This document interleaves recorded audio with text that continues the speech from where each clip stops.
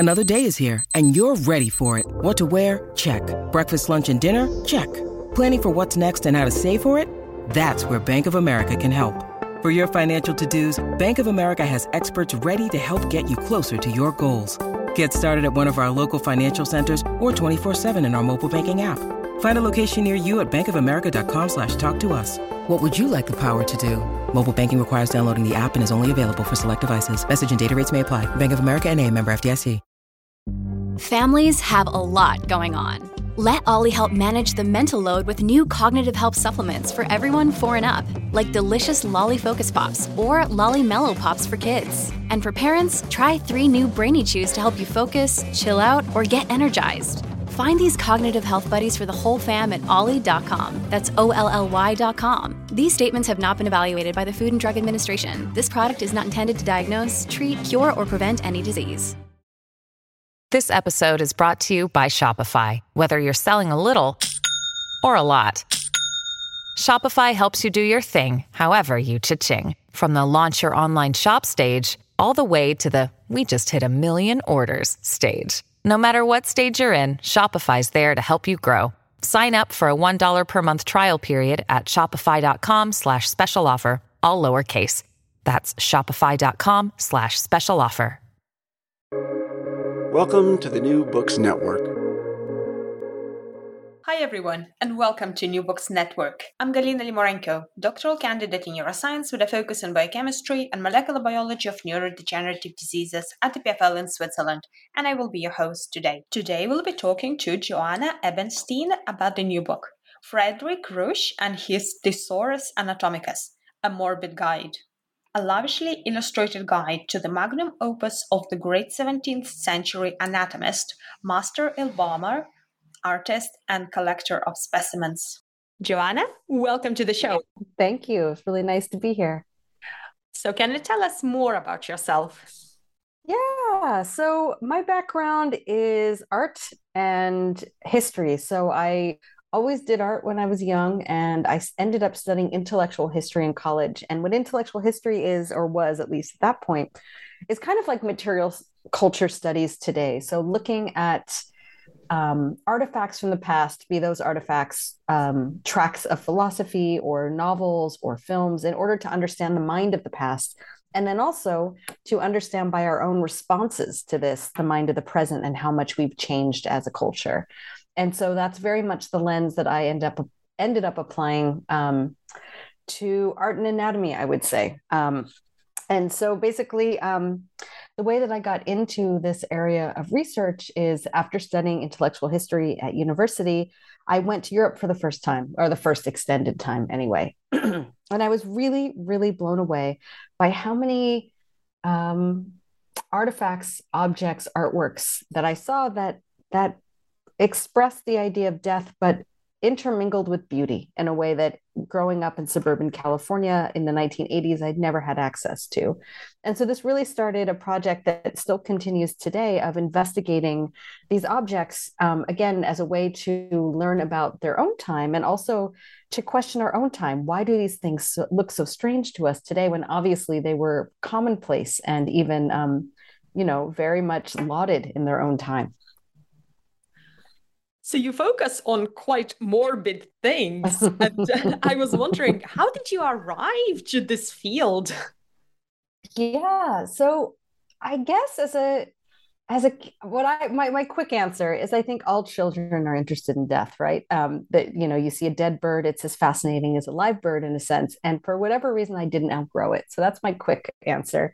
But I would also say, I'm Jewish, and my grandparents on my father's side were Holocaust survivors. So I think for many, many Jews, this idea of death and morbidity, you might say, are very, very much a part of our lives in a way they're not for a lot of people in the Western world. Like I would not be here if it wasn't for the Holocaust. My grandparents would still live in Vienna. So it's like in our own lived experience, history has ended in a sense. There's been like an apocalyptic moment in which unthinkable, atrocities and death occurred. So I think being in the United States, which is where I grew up, which is so, especially California, which is where I ended up really growing up, really does not think about anything dark or unpleasant. And to do so is considered aberrant, to say the least. But I was always interested in it. And I'm lucky to have had supportive parents who supported my interest in this stuff. And I just kind of never outgrew it. And in your career journey, did you have mentors that really supported you and perhaps inspired you? Absolutely. And one of them really comes to mind when I think about this project. There's a man named Michael Sapol. Michael Sapol was a medical historian at the National Library of Medicine in the United States. And he did this incredible exhibition called Dream Anatomy. And I encourage any listener out there who's interested in this subject to look it up. It's got an online component. And it was just a smart, fascinating exhibition about anatomical art looked at through an art historical lens. And what I love about Mike Sapol is he's not afraid to say things that a lot of other medical historians will kind of skirt around. So he really addresses the issues of spectacle in this world, the issues of sexuality, also, of course, the problematic aspects of how bodies were acquired in order to obtain this knowledge, right? So he was a man whose work I really admired, and I looked him up and I went to see a talk he gave, and we ended up becoming friends, and he was very, very much a mentor to me. So he was the main one in this realm, I would say. And as a mentor yourself, what would you say to our student listeners? I would say what I always say when people would come to the Morbid Anatomy Library. So, I'll say really quickly a little trajectory of morbid anatomy, just so listeners have a sense of what it is. So this project that I do now is called Morbid Anatomy. I started it in 2007, and I started it because I was really intrigued with the things that we were talking about, right? These objects at the intersections of art and medicine, death and culture, and many, many other things. And I was putting together a photo exhibition about medical museums. So for your listeners, medical museums are the best known one in the United States is called the Mutter Museum. They're these museums that hold human bodies preserved in liquid, and also kind of simulacrum of human bodies, skeletal material, all sorts of things, in order at least ostensibly to teach medical students. But of course, today they're also a place where curious people go. I think people who are interested in facing death in a way that's not really possible in our culture anymore. So I did a photo exhibition that documented some of the greatest of these museums around Europe and the United States. And I started this blog as a way to kind of sort the material that I was using. Really, that was its only function, and to kind of synthesize all the stuff that I've been reading and thinking about. And almost immediately, I started getting emails from people who it really hit a nerve for a lot of people, especially women, for some reason. This area was something that I got a lot of emails from women who were like, "Oh my God, this is something that's always interested me. I've never seen anyone talk about it this way." And it kind of had a life of its own. And in fact, Mike Sapol, the man I mentioned, who was my mentor, was one of the first people to figure out it was me doing it. I used just my initials at the time, because I was also supporting myself as a graphic designer doing children's publishing. So I didn't want my bosses to know that I had this weird interest. But this had its own life, and people began to ask if they could access some books that I had on the bibliography. So I opened up this library, a physical library in Brooklyn, and then we started doing exhibitions, and then flea markets and classes and things like taxidermy. And then I met this woman named Tracy Hurley Martin, who saw in this the potential for something bigger. And so for 3 years, Morbid Anatomy was a museum in Brooklyn, New York. Unfortunately, because of financial limitations and how expensive everything is in New York City, it was impossible. And we ended up having to close. So now we're back to our roots.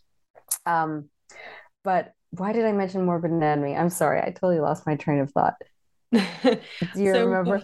Yeah, what would you say to our student listeners, especially the ones who would be interested in these kind of subjects that are not directly, Yes. So I was going to say is I used to get student groups in the Morbid Anatomy Library, and they would ask me, like, how do I do this? And my advice is always, and will continue to always be, do what you love and what you're passionate about. Do it exactly how you would like to see it done, and people will come. That has been my experience. When I look back at all of the art projects I did, all of the big ideas I had in my youth, if I had had to choose one that would have been successful and still be alive today, I would never have chosen this one. You know what I mean? It makes no sense. But I think because it was so true to me, it was then true to other people. And so that's my advice is if there's something you love, stick with it, go down that rabbit hole, go down all the rabbit holes and record it and take it very seriously and do something beautiful with it. And people will come. That has been my experience. Oh, I love it. All right. So we have you here today to talk about your book. And what book are we talking about? We're talking about a new book about Frederick Ruysch. I think it's called Frederick Ruysch and his Anatomicus Thesaurus, a Morbid Guide. So this is an edited volume. I should be quick to say I am not a Ruysch specialist. I am a Ruysch enthusiast, and I edited it. So I put together the roster of scholars and curators who wrote about it. I designed the book, and I also did a lot of work trying to access as many of the images as I could, and so we could be able to put those in the book. So the book is overall my vision, but not my scholarly area of expertise. I just want to start with that disclaimer. So what inspired you to take on this project? Yeah, that's a great question. So Frederick Ruysch I had known about Frederick Ruysch for a long time, and just so your listeners have a sense of what we're talking about before I jump in here. So Frederick Ruysch was an anatomist. He lived during the Dutch Golden Age. He lived from the 17th until the early 18th century. He lived till 94, which is pretty remarkable for that era. And he was so many things that when you put them all together don't make sense to us today. So he was a very famous physician and anatomist. And he even, from what I understand, figured out some things about the lymphatic system, was able to model them in a way no one else had before. So he was like forefront of medical knowledge of that time. He had also trained as a botanist, and he had been an apothecary. He also was a museologist and a preparator and an embalmer. And so because he was such a big deal in Amsterdam at the time, he was the head of midwives. He was the head of forensic sciences. They didn't call it that at the time. I think it's called police medicine or something like that. And I think he was also head of the Anatomist Guild. He had access to cadavers in a way that very few people did at that time. And unlike our own time, there does not seem to have been much, taboo against using these cadavers for what I would say are objects at the intersection of art and medicine and religion in a way that, again, when you see them, just really baffles the mind. And so I really urge any listener who this sounds interesting to just Google Frederick Ruysch, image search, and you'll see these incredible specimens he left behind. Some of them there are photographs of, some of them, many more of them are just existent in etchings by an illustrator that he hired to illustrate a book that he published about his own museum collection. He was called in his time the Rembrandt of anatomical specimens, and today people call him often the artist of death. And I think these phrases really capture the paradoxical nature of his work. What he's best known for are these tableaus. None of them exist anymore. We only have these etchings, but when you see them, you almost can't believe they exist. And they feature posed fetal skeletons, real fetal skeletons in kind of little landscapes made from hardened arteries and mesentery, gallstones and kidney stones. And they're holding emblems of mortality. And when he exhibited them in his home museum, they also had little texts that were kind of memento mori themed texts. So a memento mori is an object intended to remind you of your own mortality so that you live the most perfect life you can. And in this case, it would be a Christian life, right? And in the Netherlands at that time, a Calvinist probably, or at least Protestant Christian. And so these objects, when you see these images, they absolutely blow your mind, and you just end up with so many questions. How could these exist? What were they? What did people think of them at the time? And so when I came across his work, like many, many people who do, I was just really fascinated. And so I read a lot of scholarly articles. And when I read these articles that talked about his collection and talked about his self-published guide to his home museum, which was called Thesaurus Anatomicus. I really, really felt a strong desire to read that text that he had published, because I felt that if one could read that, these paradoxical things would make sense in some way. Because again, these were things that nobody at the time looked at and said they were improper or impolite or perverse. They just loved them, came to see them. And I just wanted to understand that. I wanted to read the text. I wanted to read what he had said and what other people had said. I knew there was poetry and memento mori verse. And so in the back of my mind, it's a project I've been trying to do for a long time. And I've published books with other kind of trade publishers, and I pitched it to them and they're like, no, too niche. I tried to get grants to get it done and it never worked. And then I met this man named Matthew. Oh my goodness, I can't believe I'm drawing a blank. My apologies. My friend Matthew, and I will remember his name in the course of this talk. I met him through a friend of a friend. My friend Mark Pilkington introduced me to him, and he worked at MIT and he's interested in the same things I am. And so I just sent him a little proposal and he was interested, and that's how it came to be. And so for me, the reason I wanted this book to happen is I wanted there to be a treasury of all of Frederick Ruysch's stuff in one place, which did not exist. I wanted information about Frederick Ruysch, and I wanted a translation of his guide to his home museum. And so we were able to hire Richard Falk, who was a friend of mine in college, who studied, he's a classicist who also translated a lot of Baroque poetry. He was the translator of the book, and he did a beautiful job. And I hope that it does for others what it does for me, is bringing all of these Ruysch things together to give us a picture of this very, very difficult to wrap your head around historical moment. All right, so let's dive into the book. And of course, the Frederick Ruysch is absolutely extraordinary person. So do we know much about his early days, like his childhood? Where did it all start for him? That's a great question. From what I understand, he always was interested in science and medicine, and probably art too. He married the daughter of an artist or an architect, I can't remember which. And his children, one of his daughters in particular, went on to become a famous painter. You probably know that. Her name is Rachel Ruysch. So art was definitely a part of his life. But it seems like science was the driving force, or at least a desire to uncover the structures of nature and preserve them and present them in a way. And so he started as an apothecary, I believe. And then he ended up going and studying medicine in Leiden as a young man, and then came back to Amsterdam and became this renowned anatomist and physician, and like very, very important in the city's history, and a wealthy man. He lived in this beautiful townhouse where he kept his home museum. And so the other thing Ruysch was known for, besides being this excellent doctor, is for being an embalmer that defied the public's imagination of what was possible. So if any of your listeners have ever gone to a museum such as the Mutter Museum or other medical museums, you'll have seen these, what are called wet specimens, right? And these are human bodies or human body parts in jars of different sorts of preservative liquid. Usually they're quite pallid. They are lifeless. They look like dead things. Ruysch's specimens don't look like that. They still, as people describe them at the time, and I think it's perfect, they have the flush of life.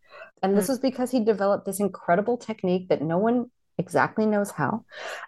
He was able to inject even the smallest capillaries with this substance that included wax and included pigments of various sorts, a red in particular, that makes it look like there's still blood in the system, essentially. And he also took great care to put glass eyes and to make them very beautiful. And so his daughter, Rachel Ruysch, who went on to be a very famous still life painter, it's said that she helped him create these lace cuffs and things. And so they made them beautiful. They covered up the places where cuts were. And, you know, what this is really dealing with as well, and Ruysch has been quoted on several occasions as talking about this, is there's a problem that all medical art has, whether you're talking about two-dimensional art or three-dimensional art or actual specimens, which is looking at cadavers can be distasteful, you know, for many people, to say the least. How do you make it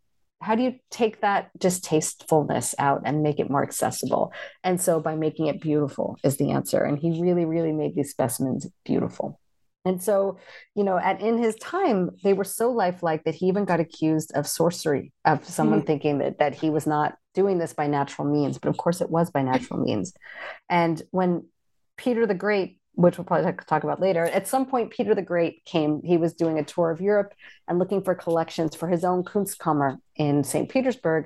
He bought Ruysch's collection. Ruysch then rebuilt a second collection. But he bought Ruysch's collection as it then stood, supposedly including the two kind of secret formulas of Ruysch. So one of them was this injection, how he did this injection technique, right?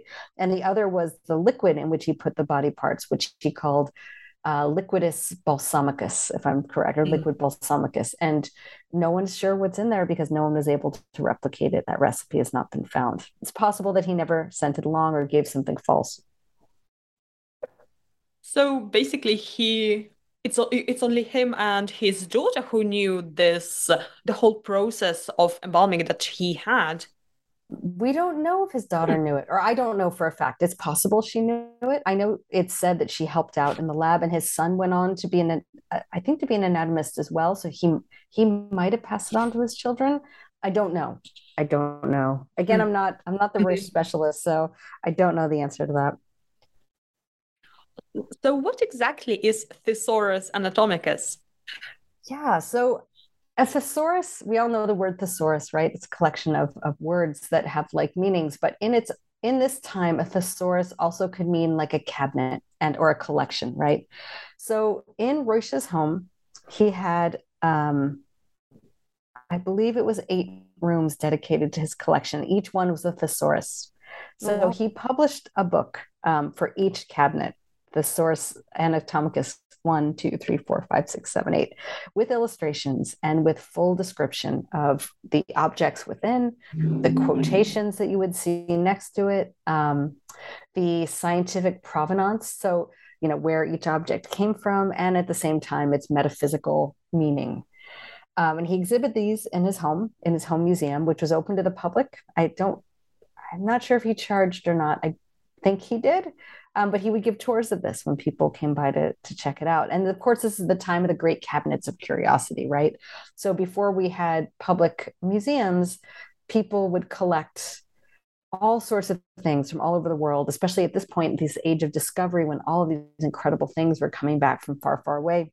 And wealthy gentlemen in particular, would put together these massive collections that they would make open to other collectors and dignitaries and things like this in their homes. So it's not, in its own time, this was a fairly common practice, though his really became much closer to what we would think of as a museum, as far as I can see. So you must have seen a lot of his works, and I wonder, so what are your impressions, and especially your earliest impressions of his work? Did they ever scare you? No, they never scared me. They intrigued me. Again, like these questions that we kind of keep coming back to, but when I looked at them, I thought what I think a lot of people probably think, just very, very basic questions like, what is this? Like, who made it? Why? Who liked it? When was it okay to do this, right? These are tableaus, these kind of playful tableaus using human cadavers, or not cadavers, but skeletons, right? So strange to the contemporary eye. So I think for me, that was really the hook. It was definitely not fear. I have seen objects in medical museums that I find really off-putting. Ruysch's don't have that feeling to me. There's not that feeling of something that we shouldn't be looking at, which I have seen things that feel that way.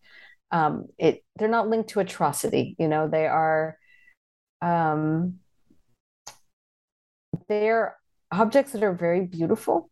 And I should say too, the objects that I'm talking about no longer exist, right? So I'm talking about these fetal skeleton tableaus. As far as we know, these objects do not exist any longer. They didn't make it till the common to our time today.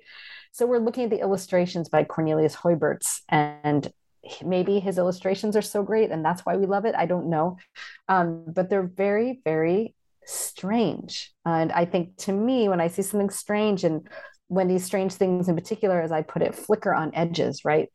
What I mean by that is these objects, these drawings of objects anyway, really challenge for me kind of our basic assumptions about what the world is and how we divide it, right? So these flickering categories include death and beauty. These are things that we kind of think of that don't go together, but they do go together here. Art and medicine, religion and medicine, body and soul. All of these things are living simultaneously in this object in a way that our culture tells us is impossible. And yet here it is.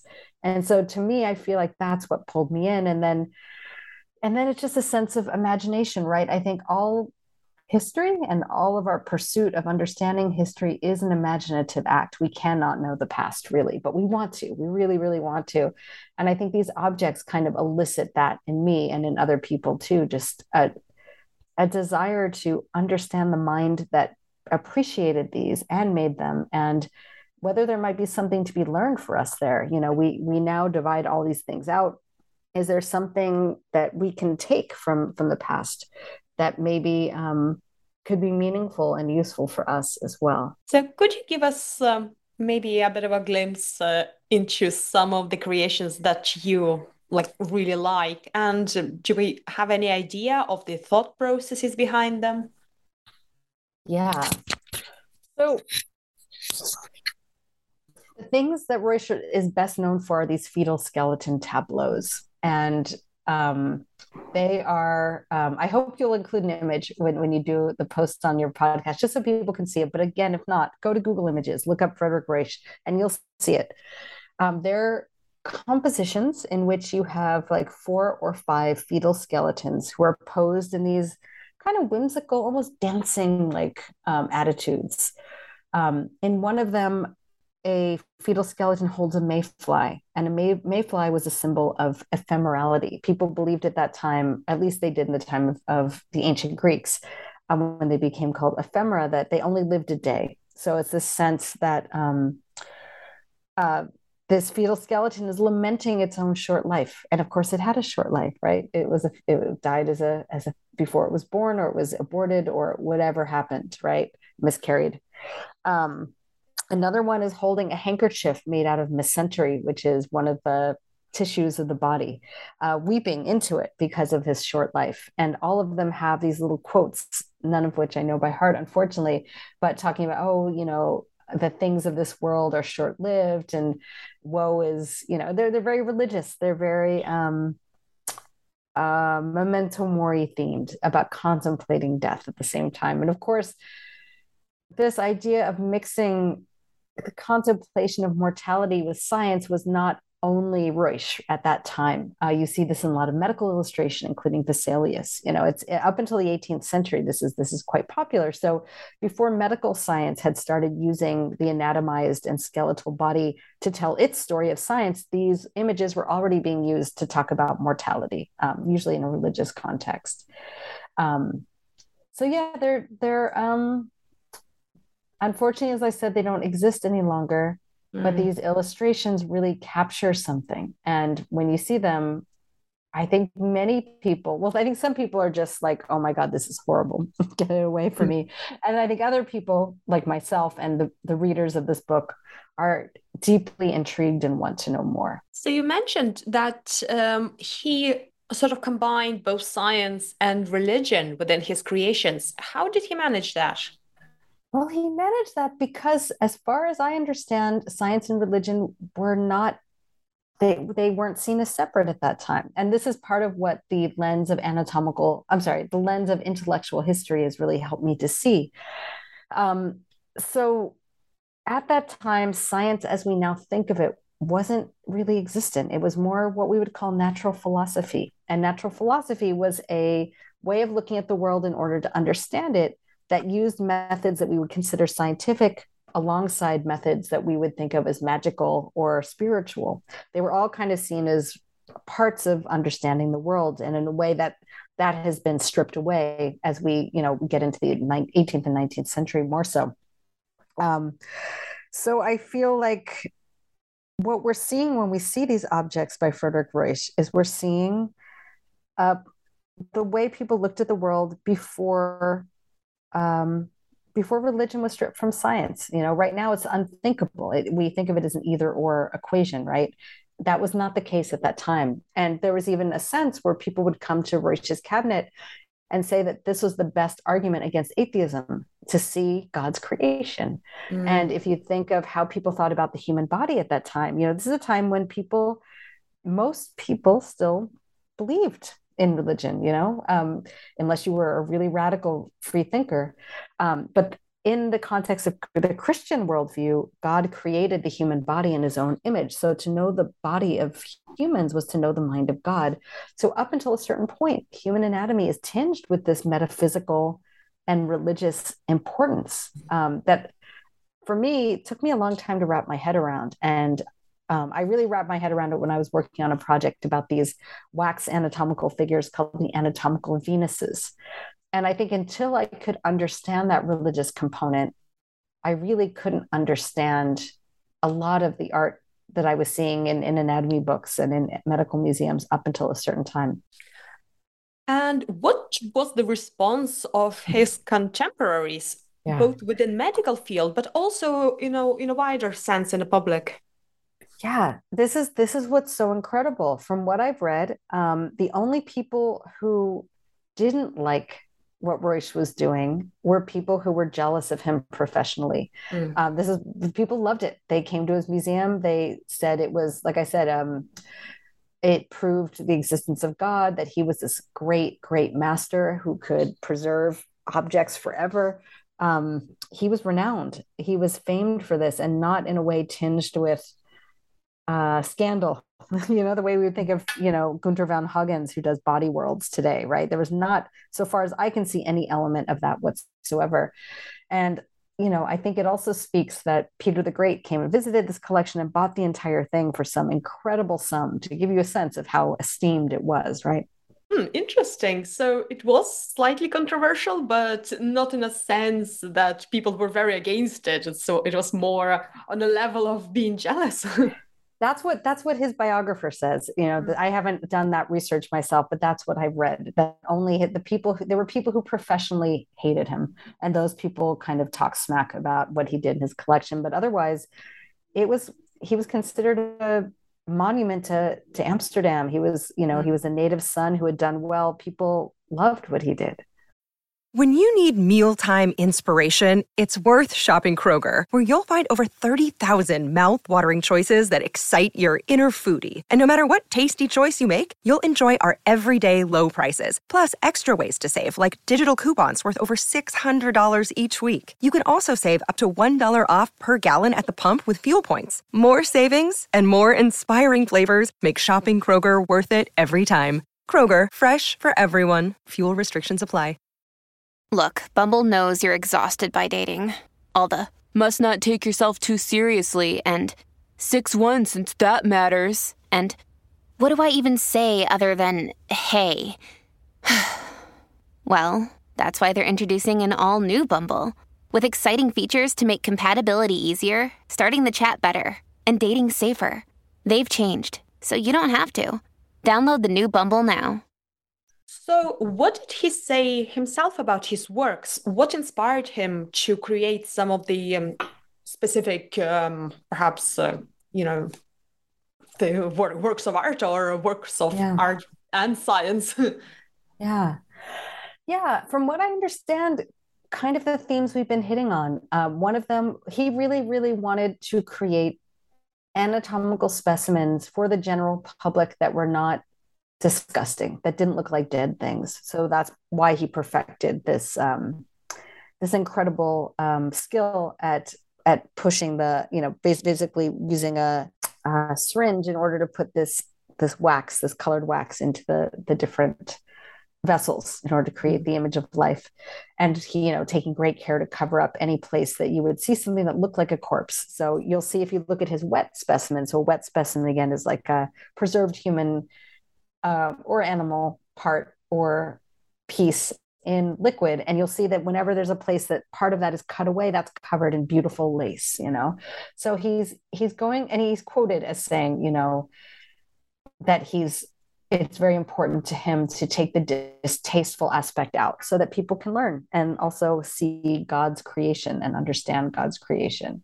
So there's that. And then I think, the other way of looking at his work is in the context of the Dutch Vanitas tradition, Vanitas Mundi. So these were paintings that were part of the still life tradition. They were very, very popular in Amsterdam at this time.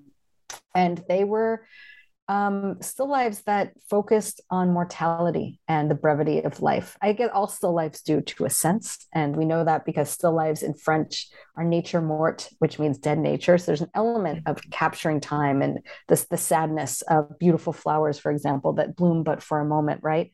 So he's playing with those same themes, only he's using human remains to do it. So what significance did his work have then? And then perhaps what does it have now? My feeling is then they were seen as marvels, like he was thought again as the Rembrandt of anatomical preparation. He was so artful and he created such beauty and blew people's minds. And also with his ability to show these very, very subtle structures of the human body that no one could do. He was a wizard of embalming, to the sense that, as I said, somebody accused him of it being black magic at some point. So I think at that time they were seen as beautiful and fascinating objects that taught people about the human body and about the physical world around us, and also were laudably contemplative and urged the viewer to contemplate the brevity of their own life through accentuating the brevity of these fetuses' lives, right? And I'd say today, I see them more as this portal that allows us to time travel to a different way of thinking, because I think there is something so wonderful and useful about objects that really confuse us from the past, that obviously were okay in the past, right? It really tells us something about how much we've changed as a culture since around 1700, to the sense that these are now completely bizarre and macabre, and read with a certain perversity that, from what I have read, did not exist at all in his own time. Did his work ever inspire other people to do something similar in the previous times, but also nowadays? I wonder if any of the creators nowadays actually can trace their origin to him. I think that's a great question. And I definitely I know people who he's been a muse to, for sure.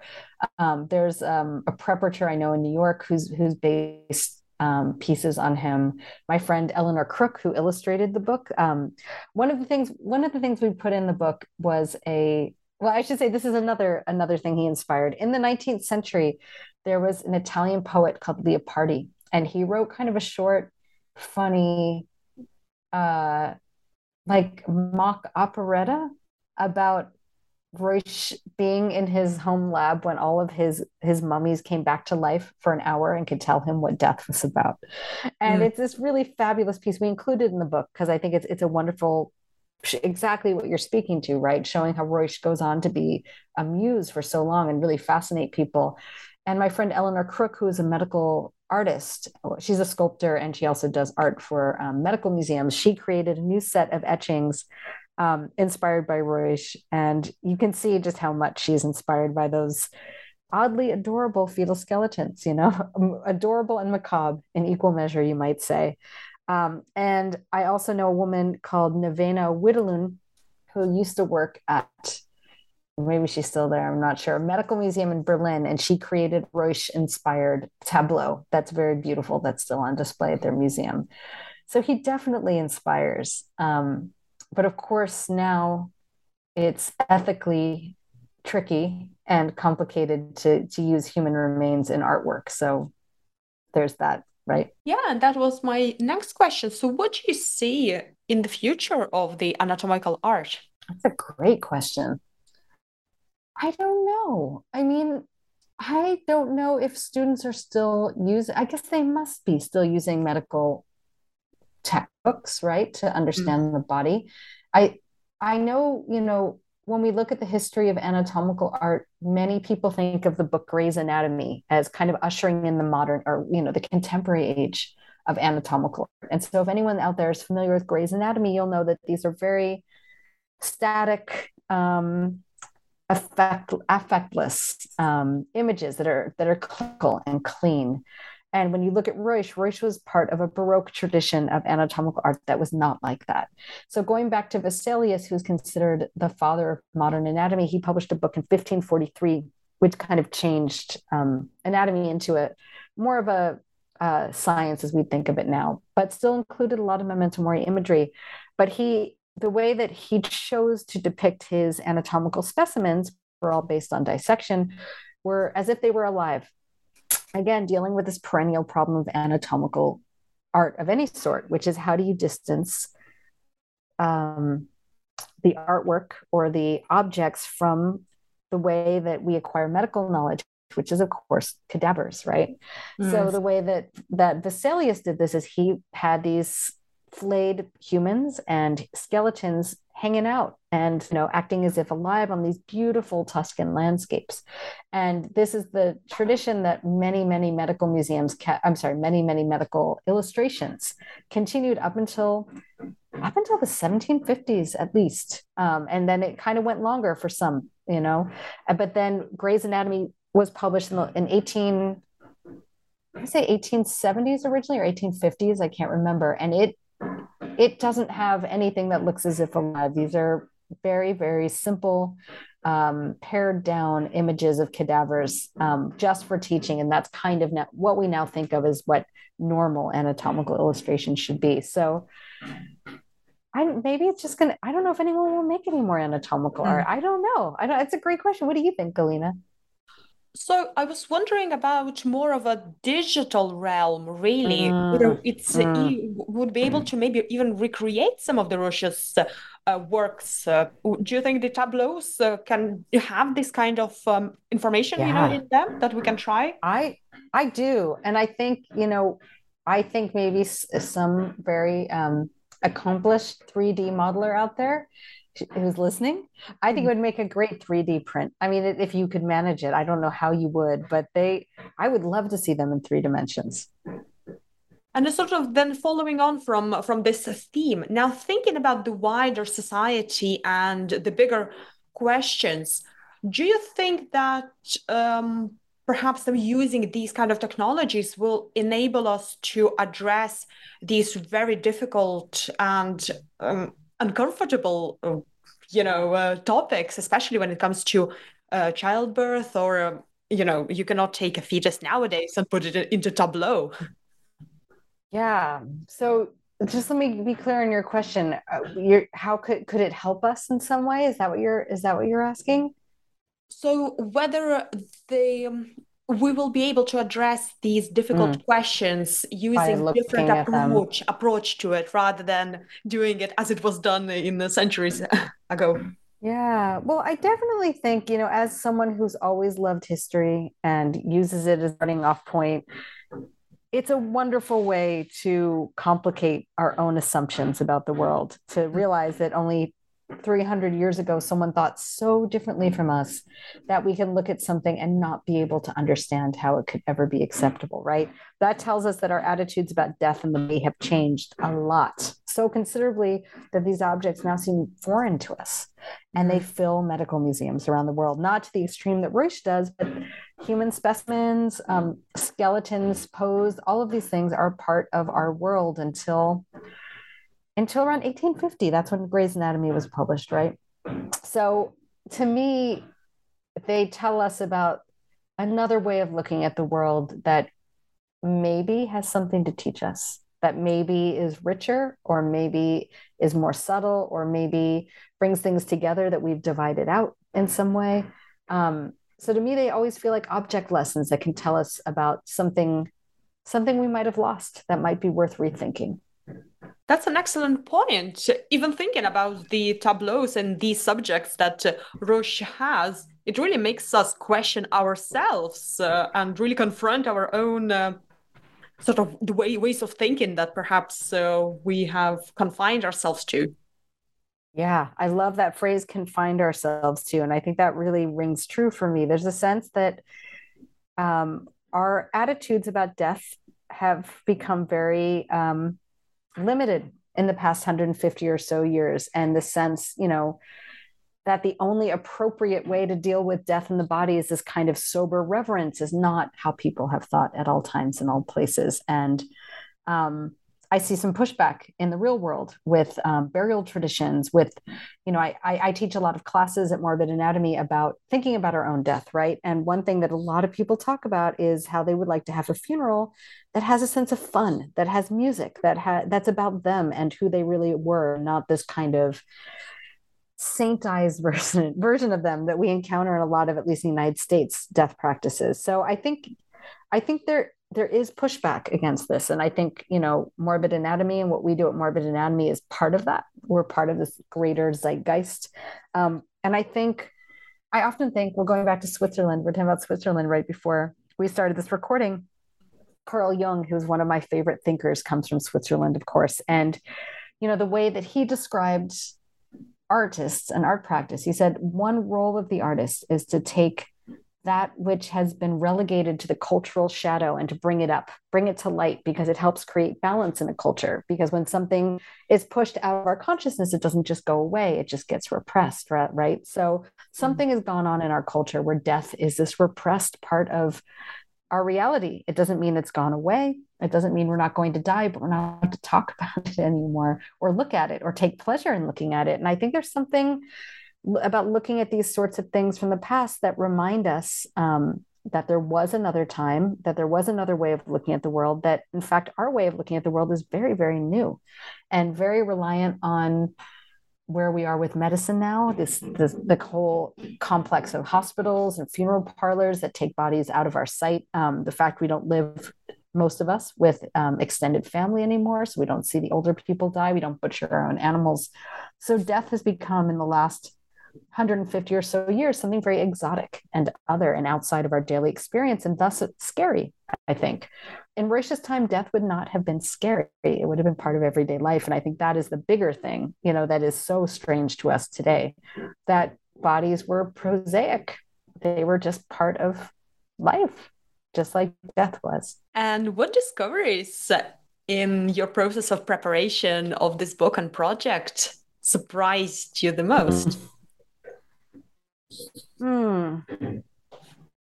That's a good question.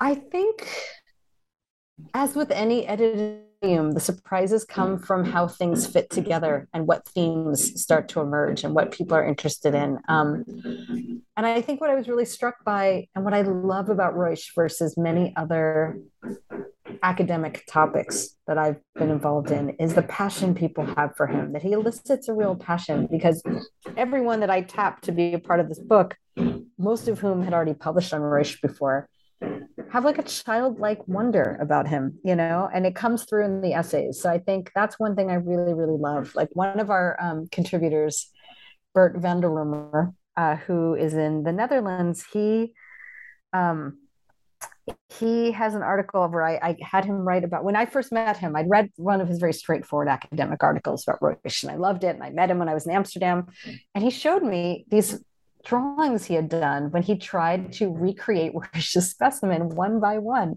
He drew every specimen he read about so he could visualize it. That's the kind of obsessive fascination and childlike fascination, I would say, he draws from people. And so he writes about that and his process with that in the book, which I think is wonderful. I think Roish, he's so strange to us that he really inspires. And I love that. There's a sense of imagination, a sense of wonder, a sense of trying to understand something that's so beyond our ability to understand right now. I guess that was my biggest surprise, is just the kind of joyousness of even these academic papers. And what is your go-to creation of Roish's that you can talk about at dinner parties? The fetal skeleton tableaus, for sure. I mean, those are the things, they sum it up more than, his wet specimens are really beautiful, and he's done so many really beautiful things. But when you look at those fetal skeleton tableaus, I don't guarantee, because maybe you're very experienced in the world of medical art, but if you're new, you're going to look at that and you're going to say, what the hell is this? How could it ever have existed? Which for me, I think is the great seduction of history, right? Through an object that draws you in because you are so blown away by its otherness that it makes you go down this rabbit hole in order to try to understand. And I think that's that kind of object lesson aspect of these objects from the past, that they can open a portal for us to passionately be engaged in trying to understand something beyond our current awareness. Well, this has been a truly fascinating discussion. So can you tell us a bit about your next project that you're working on? Yeah, so my next book is a book about a similarly strange historical moment. So another of my mentors was a man named Mel Gordon. And Mel Gordon, some of your listeners might know, he was a very prolific author. He published a book, Grand Guignol, which is French horror theater of the 19th century, that really changed my attitudes about what history could be when I read it, when I found it as a young person. And we became friends later in life.